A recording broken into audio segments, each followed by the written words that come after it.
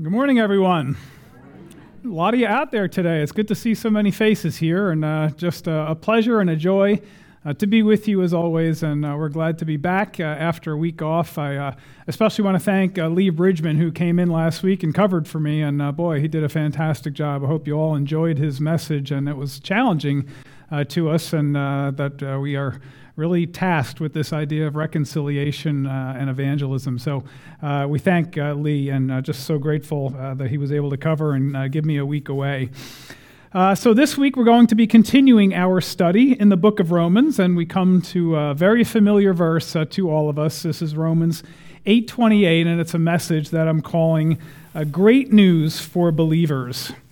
Well, I wonder if you all recognize this. You know what this is? It's a Rubik's Cube, right? A Rubik's Cube. This was invented in 1974 by a guy named Erno Rubik, who was a Hungarian inventor, architect, and professor.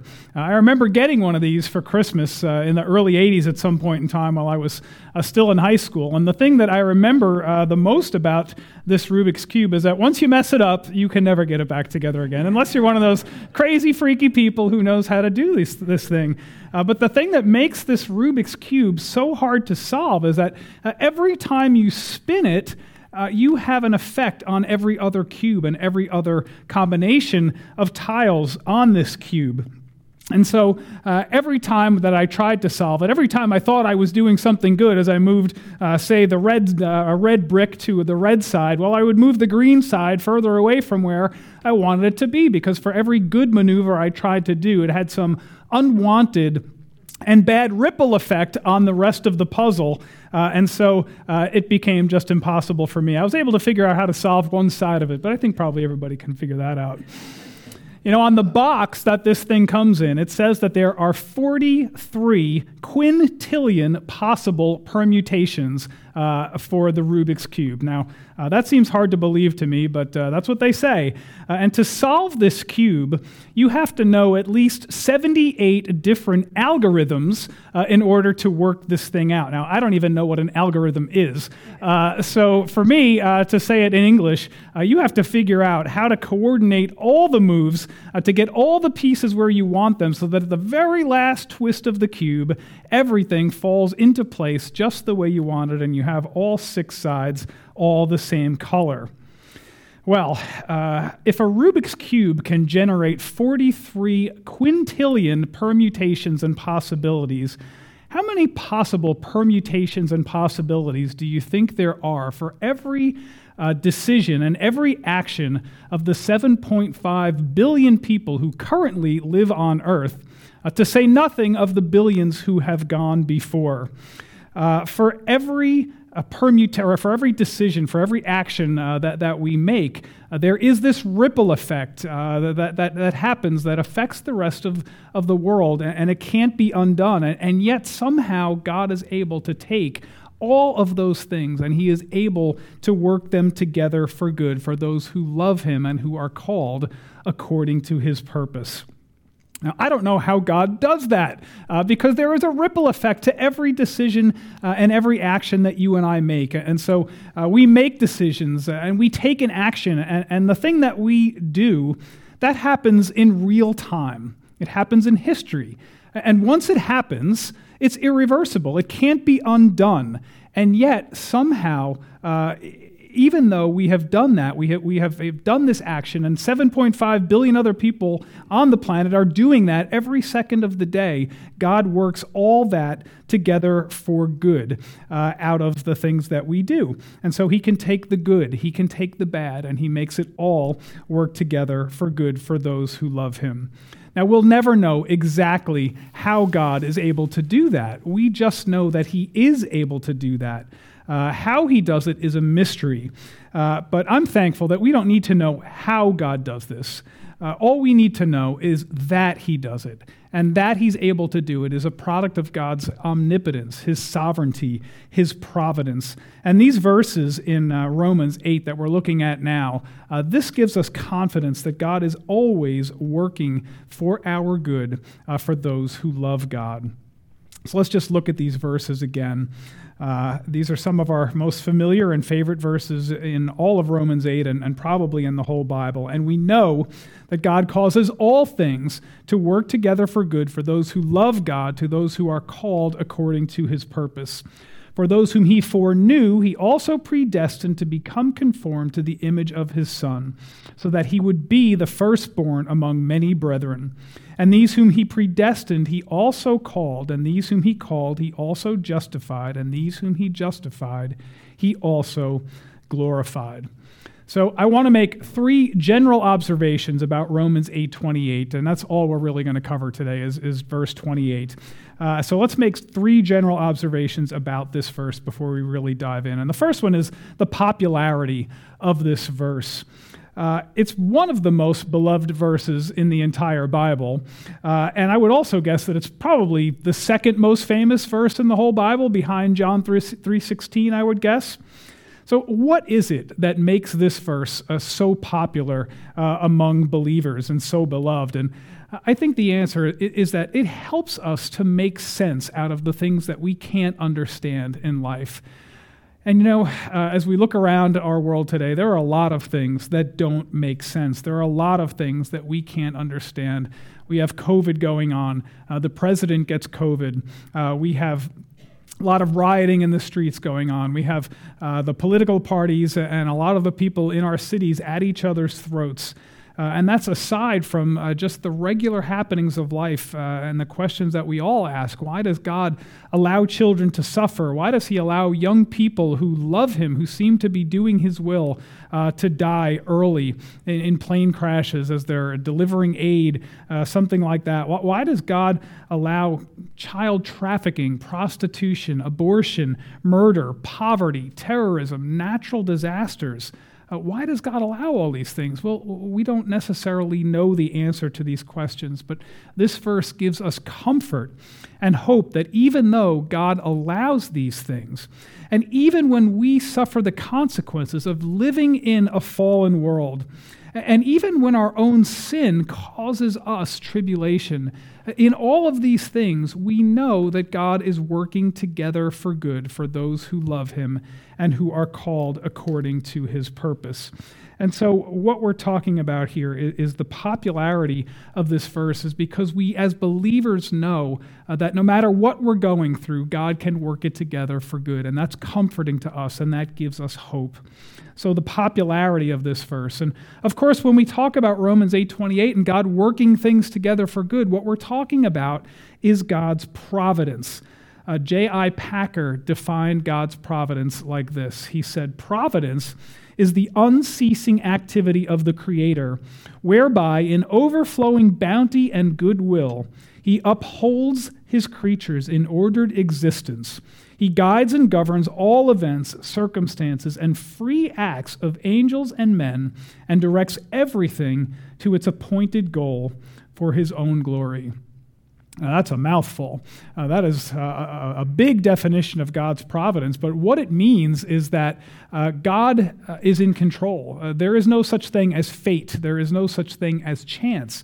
God is sovereign over all the events that happen in life. And so this gives us confidence that when we don't know what's going on, when we don't understand what's going on, God is in control. And it gives us comfort that even though life can be confusing and life can be difficult, we can rest in the knowledge that God is sovereign over all of it. He's sovereign over all that he ordains and all that he allows, and he has a purpose in it. And that brings me to my final observation, and that is the purpose. I read verses 28 to 30 together for a reason, and really we could read verses 1 through 30 together with verse 28 as kind of the linchpin that holds it all together. Many believers have memorized Romans 8:28, and that's a very good thing. It's easy, though, to recite Romans 8:28 and not grasp the full context of what is going on in this verse. It's the end of verses 1 through 27, and verses 1 through 27 are all about life in the Spirit. Believers have the Holy Spirit, and we talked about many of the Holy Spirit's ministries to us as we went through those first 27 verses of Romans chapter 8. And one of the ministries of the Holy Spirit that we saw is that he helps us in our groanings and our sufferings. And when we don't know how to pray, he helps us pray. And now verse 28 explains that believers in Jesus Christ, for believers in Jesus Christ, that groaning and that suffering, God is fitting it all together for good. And so Romans 8:28 is a fitting conclusion to those verses, 17 to 25 particularly, that talk about our suffering. God is working it all together for good. So it's kind of a conclusory verse to 1 through 27, but it's also a transitional verse that brings us into what is coming in verses 29 and 30, God's purposes. Paul does not leave us in ignorance about what God's purposes are in working all things together for good for those who love him and who are called according to his purpose. We won't talk too much about verses 29 and 30 today, but I want us to see that verse 28 introduces the topic of God's eternal purposes, what we often call the golden chain of salvation, as we talk about foreordination, predestination, calling, justification, and then glorification. So Romans 8:28 is a verse of tremendous hope, but we don't want to rip it out of context, because when we do, then we may glibly recite it to somebody who is dealing with hardship. But this verse doesn't necessarily apply to everyone who is dealing with hardship. This verse applies to specific people and only in accordance with God's purposes. All right, so those three introductory comments out of the way. It's popularity, God's providence, and God's purpose. Let's just talk about Romans 8:28 now, and how God works all things together for good for those who are called according to his purpose. Now, I've said that verse probably 3 or 4 times since I've been standing here already, and I've left out, in each time I've said it, the first few words. We do that all the time when we talk about Romans 8:28, which actually begins, and we know that God causes all things to work together for good. That part of the verse is frequently overlooked.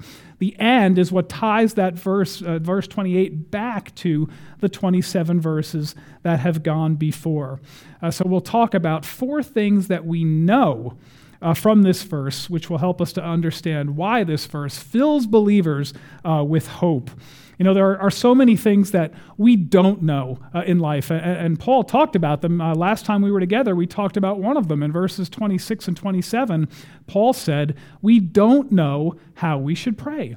And there are so many things we don't know, but from this verse, there are things that we do know, and we can see the contrast. We know that God causes all things to work together for good for those who love him and those who are called according to his purpose. So because of that, the believer can have absolute certainty that God will work all things together for good, because it's a promise of God.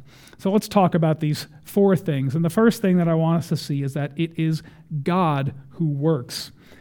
Some translations say all things work together for good for those who love God and are called according to his purpose. Other translations say God causes all things to work together for good for those who love him and who are called according to his purpose.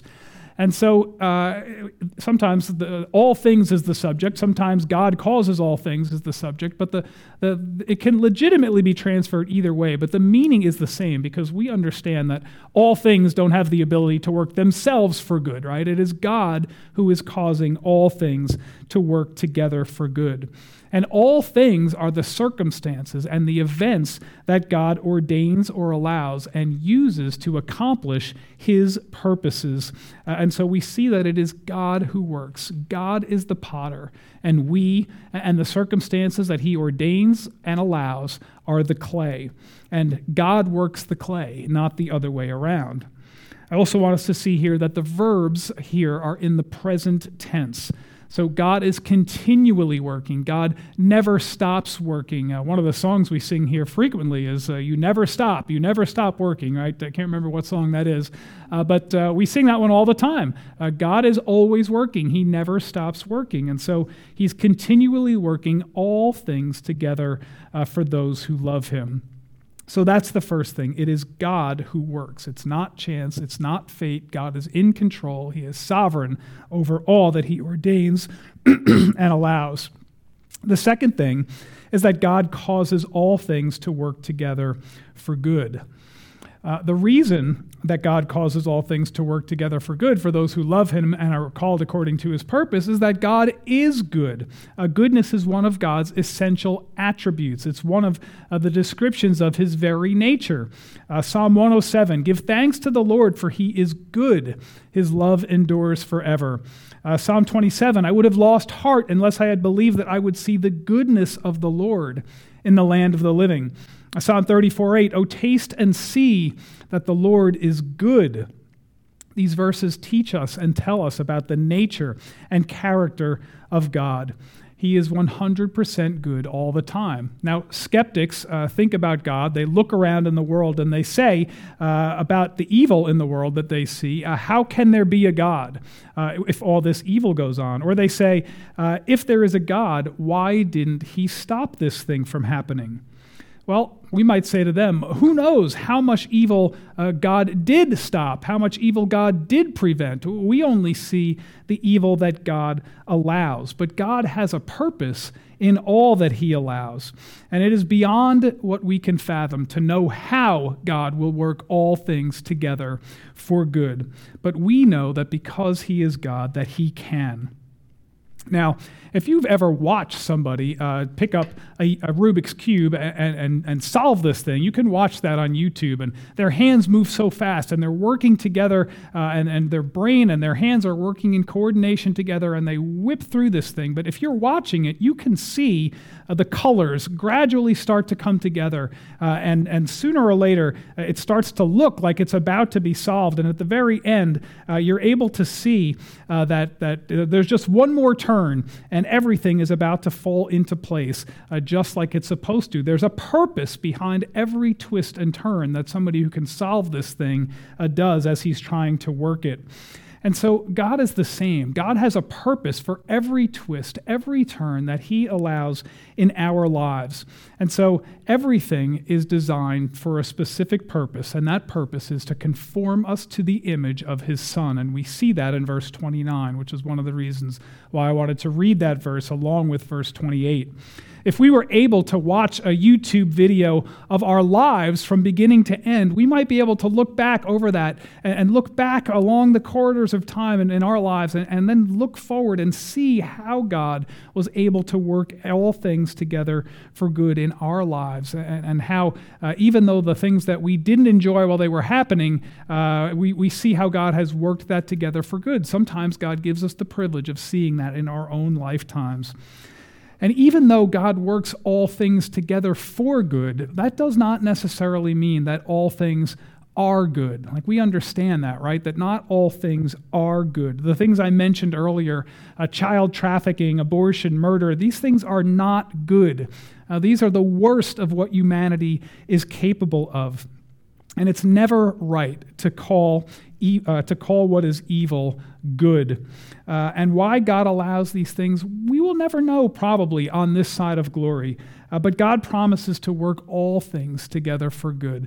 And our own human sin causes a lot of our own trouble. It causes a lot of consequences. We can't see what we are unleashing by even what we would consider the smallest of sins that we commit in our lives. But God isn't surprised by that sin, and he is able to use it. And he's able to even be sovereign over it and to use it for his good purposes. And so even though we can't imagine the ripple effect that our sin will have, we know that God already does, and he can use sin to accomplish his own purposes. And I think the best example of that is to think back over the life of Joseph. Joseph, of course, was despised by his brothers. Because he was Jacob's favorite, and because he was a little arrogant about the dreams that he was having and bragging to his brothers about how they would all bow down to him. So his brothers sold him into slavery to a band of passing Midianites, and the Midianites took him to Egypt, and that act by the brothers was not good. That act was evil. And the brothers could never have known the ripple effect that sin was going to have. But Joseph, when he got to Egypt, he became Potiphar's chief steward. But then in Potiphar's house, Potiphar's wife accused him of making advances against her, so Potiphar threw him in jail. And then you remember that Pharaoh's cupbearer was with him in prison, and Joseph interpreted the dream for him that said he would be restored to Pharaoh in a couple of days. And Joseph asked that the cupbearer remember Joseph when he got out of prison. But of course, the cupbearer forgot all about him until the night when Pharaoh had a bad dream. And then all of a sudden, the cupbearer remembered Joseph. And Joseph was called, and Joseph interpreted Pharaoh's dream correctly and was quickly elevated to number 2 in the kingdom. And Joseph saved the world from famine, including his own family, including his own treacherous brothers who sold him into slavery. And after Jacob died, and the brothers feared what Joseph might do to them now that their father was dead, Joseph said to them, "Do not be afraid, for am I in God's place? As for you, you meant evil against me, but God meant it for good in order to bring about this present result, to preserve many people alive." And so after all of those years, Joseph and his brothers were able to see how God used their sin to work out the effects so that good would result. And Joseph, while in prison, must have asked God every day, "God, what am I doing here? What wrong have I done? Why was I allowed to be sold into slavery and imprisoned here?" And it was only after Joseph saw the completed tapestry of what God was doing in his life that he was able to understand. And Joseph had endured so much evil, yet God used the evil done by Joseph to bring good for other people. And I pray that that's an encouragement for us today. You know, we're all suffering the effects of living in a fallen world. There's not one of us here who is untouched by the fallenness of this world. Death comes to us, and it comes to our loved ones, and bad things just happen to us because we live in a fallen world. And the hurt that we are suffering today, it's probably not even our own fault, but yet God is able to take all of this, and he's able to accomplish it for good. Now, let me tell you a little bit about the vacation we just went on this past week. We have a friend. Molly has a friend back from New Jersey. Their friends' name are Steve and Lisette, and they own a condominium unit in St. Petersburg Beach, Florida. And they are kind enough to lend it to us from time to time. So we were very excited about our trip to St. Petersburg.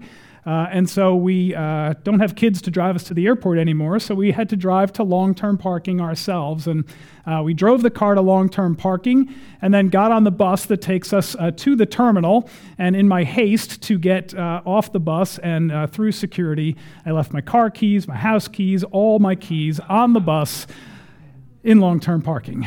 So that was a fiasco that had to be dealt with. I didn't notice that until after I had already gotten to security. So I made a phone call. They had the keys, which was great. I could deal with that problem when I get home. We get off the bus, we get on the plane, we fly to St. Petersburg, rent a car, get to our condominium unit, we walk onto the beach, we take maybe 10 steps on the beach, and then get the call that our nephew Carlton had suffered a serious boating accident, had injured his head very badly, and that he might not even make it. So we were considering, do we walk off the beach and go right back to the airport and catch a plane to Phoenix, where he lives, to be there for them. We were walking up and down the street trying to get information, making phone calls. We're both taking our phones in and out of our pockets as we're calling different members of the family to see what else we might know. And in that process, Molly had a credit card in her pocket, and in the taking out and putting back of the phone, she dropped her credit card on the street somewhere, and so the credit card was lost. We could not find the credit card.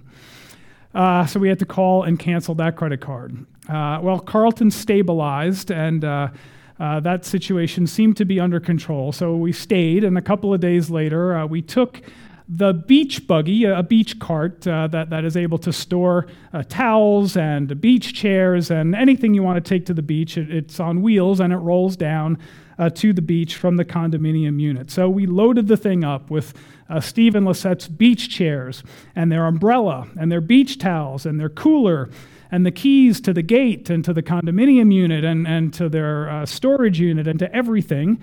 And we loaded it up with Molly's wallet and Molly's cell phone and a bunch of other things, and we took it down to the beach. And we were sitting there for a little while, and we decided to go for a walk. And so we got up and walked down the beach, and when we came back, the entire beach cart was gone. We lost everything that belonged to Stephen Lissette, and Molly's wallet, and everything in it, and the keys, and Molly's phone, everything, all gone. So, now we had a great vacation. I don't mean to just make it sound like we had an awful time. We had a great time. Just a couple of bad things happened along the way. But how is God able to work all of these things together for good for those who love him and who are called according to his purpose? The answer is, I don't know. But we've already seen in a few days Carlton's miraculous recovery begin. His accident was not good, but you all prayed, and hundreds of people were praying, and we prayed as a family, and the doctors and the nurses, they all saw that because we were praying via FaceTime with him in the hospital room to the doctors and nurses who were able to see that. And his recovery is beyond anything that they could have hoped for. They said they've never seen anything like this. He's being moved to a rehab facility either yesterday or today, and he hopes to be home in 5 or 6 days, which is just incredible. Please, an absolute answer to prayer and a testimony to God's goodness, and all the nurses and all the doctors saw that. So who knows how God will work that together for good. Molly and I spent a lot of time and a lot of money replacing all of our friends' stuff that was stolen. Now, there's a security gate when you come in the place, and the deliveries that came, we ordered some stuff from Amazon, replaced the beach cart, replaced the umbrellas, the towels, a lot of things are en route. These security guards knew what we were going through because they had to help us get back into the unit. We had no keys, so we had to hire locksmiths and everything else to get back in. So they saw what was going on, and they saw all these deliveries coming, and they knew that we were doing all we could to replace it. And I think that is a testimony to them as well. As for the thief, he went right to the liquor store and bought a bunch of booze with Molly's debit card. And we know that because we saw it on the charge before we were able to cancel all of the stuff, all of the cards in her wallet. But I'll tell you what else was in that beach buggy. Molly's prayer journal was in that beach buggy. Now, it hurts like crazy to lose that because that is very, very personal. Filled with notes from sermons and Bible lessons and prayer requests and answered prayer and things like that. And that is in the thief's possession right now. And maybe God will use that. I don't know. It's the testimony of a Christian woman who loves God. And, who knows what God might do with that. Also, in that beach buggy was a book that I have been writing, which basically combines all the devotional messages that I've been sending out over the past 3 years or so, and I wanted to put them all in one book, and I've called this thing God is Everywhere, and it is on the front page of this book in 56-point bold font, and you can't miss this thing. So when the thief took it out of the cart, I imagine him thinking, God is everywhere, and here I am stealing the stuff and walking off the beach with it. But I don't know. Who knows how God will use this? And so, like I say, there are some ways and some things that we see in our own lifetimes where God uses the things that happen that are bad for good in ways that we can see, like Carlton's recovery. We can see that in our own lifetimes. What happens with this thief? I don't know. We may never know in our lifetime. Maybe God will use this very disturbing and terrible thing that happened to us in Florida together for good, to bring that young man who stole this stuff to salvation. I don't know what he's going to do, but we know that God can work all things together for good. All things means all things. My personal testimony begins with Molly's Uncle Kenny's death when he was far too young, at 55 years old. And his death was not good. His death was tragic. He left behind a young wife and 2 teenage kids. But God can use that, and he did use that to begin to draw me to himself and to cause me to seek after him. So God can use even death for good. And I have told Uncle Kenny's wife and kids that story several times, and I just pray that they're comforted by it, that his death, though tragic and sad, something good came out of it. And I pray that I get the chance to tell Uncle Kenny that story myself someday in heaven. God works all things together for good because God is sovereign over all things. And when Paul wrote all things, he didn't exclude anything. All things are included. Our sins, the sins of others, natural disasters, disease, sickness, affliction, all these things God works together for good for those who love him and who are called according to his purpose. So the first two things we know. It is God who works, and God works all things together for good. The third thing we know is that God works all things together for good for those who love God. Now, we should rightly see this statement as a limitation. God does not work all things together for good for everyone necessarily. We know that, for example, not all people are saved. And for unbelievers, it cannot be that God works all things together for good because their decision not to trust Christ is a thing, and God can't work that together for good for them. Their failure to choose Christ is not good, and nor will God work it together for good for them. Instead, their decision will be the basis of God's judgment against them. But for those who do love God, God does work all things together for good. Now, we've heard this verse. I've said it at least 10 times now. We may ask ourselves what it means to love God. How much do I have to love God before this verse applies to me? Well, I don't think that's the right question to ask. God isn't going to ask us how much we love him as if such a thing can be quantified.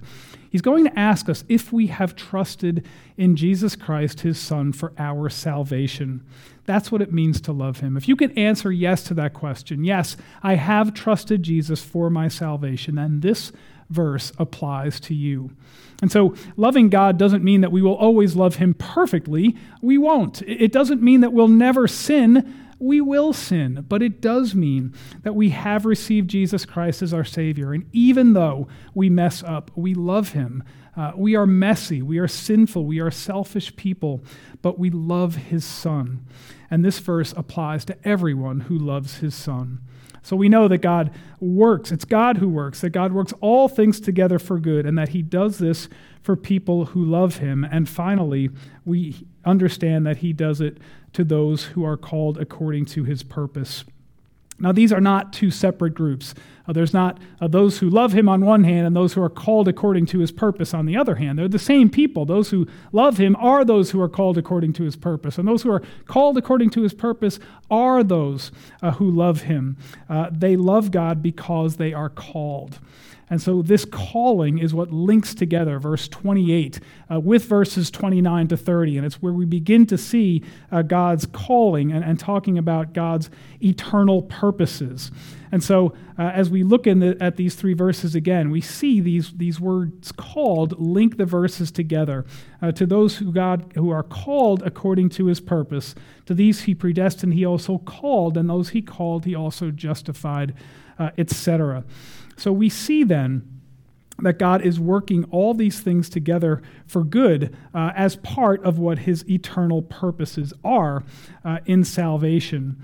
And so no matter what happens in a believer's life, God is able to work it together for good to his ultimate goal of conforming us to the image of Jesus Christ. Do you see it there buried in the middle of verse 29?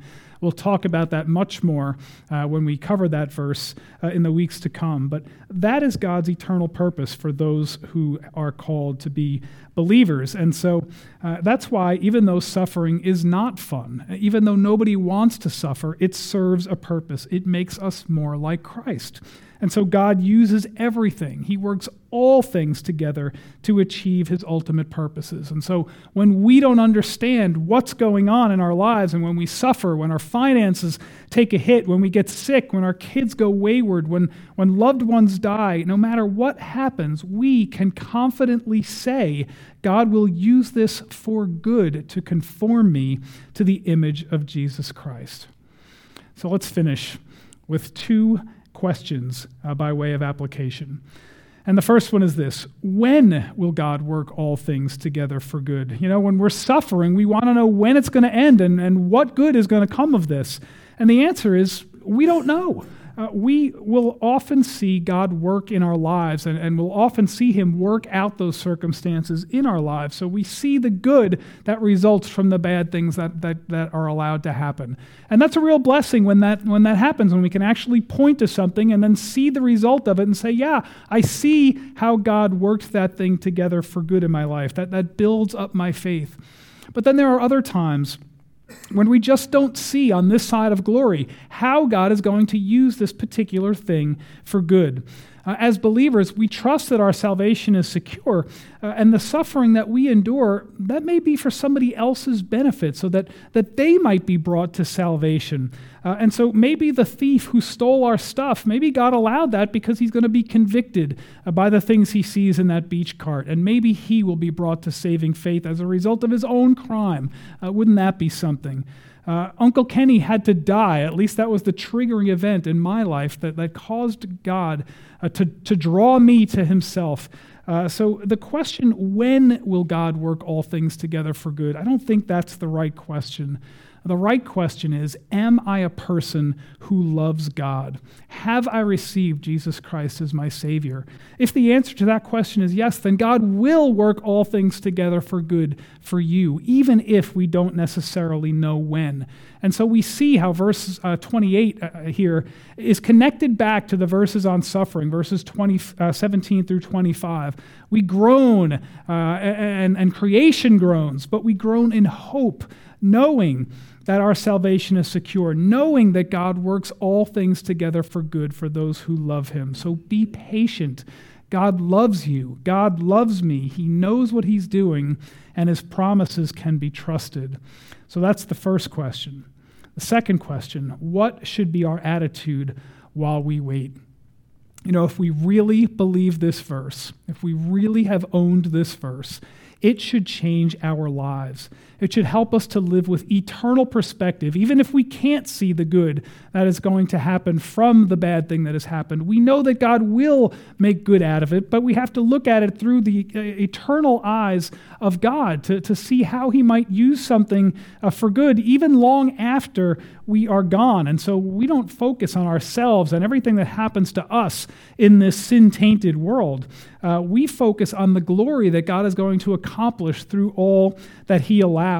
You and I, as brothers and sisters in Christ, we have the Holy Spirit because we have believed that Jesus Christ died on the cross for our sins and that God raised him from the dead. We've believed the gospel. We know that we are going to heaven to live for all eternity with Jesus Christ. And so what if we have aches and pains now? So what if our boss doesn't appreciate us at work like we might like to be appreciated? So what if someone mocked us for being a Christian?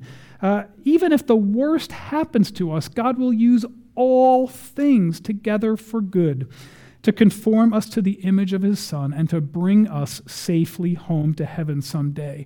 And all of that is good, even if today the thing we are going through doesn't seem very good. God loves us. Jesus died for us, and God works all things together for good because of his great love.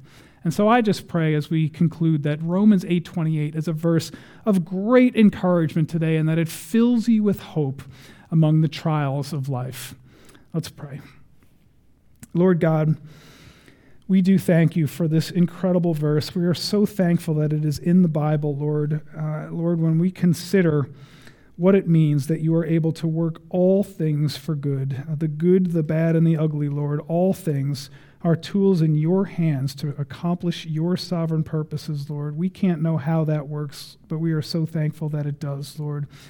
We're grateful for the times where we get to see how you work good things out of bad, Lord, and we trust you for the times we don't get to see it, Lord. And when we're suffering hardship, Lord, we just trust you that you are going to make good out of it. Lord, we thank you for your Son, Jesus, and we thank you for the Holy Spirit. Lord, it is through the gospel that all things are good for those who believe and who are called according to your purpose, Lord. It's for believers that this verse is written, Lord, and we thank you that you have drawn us to yourself, that we might trust Jesus and that we might have eternal life in heaven with him. We praise him. We thank you in Jesus' name. Amen.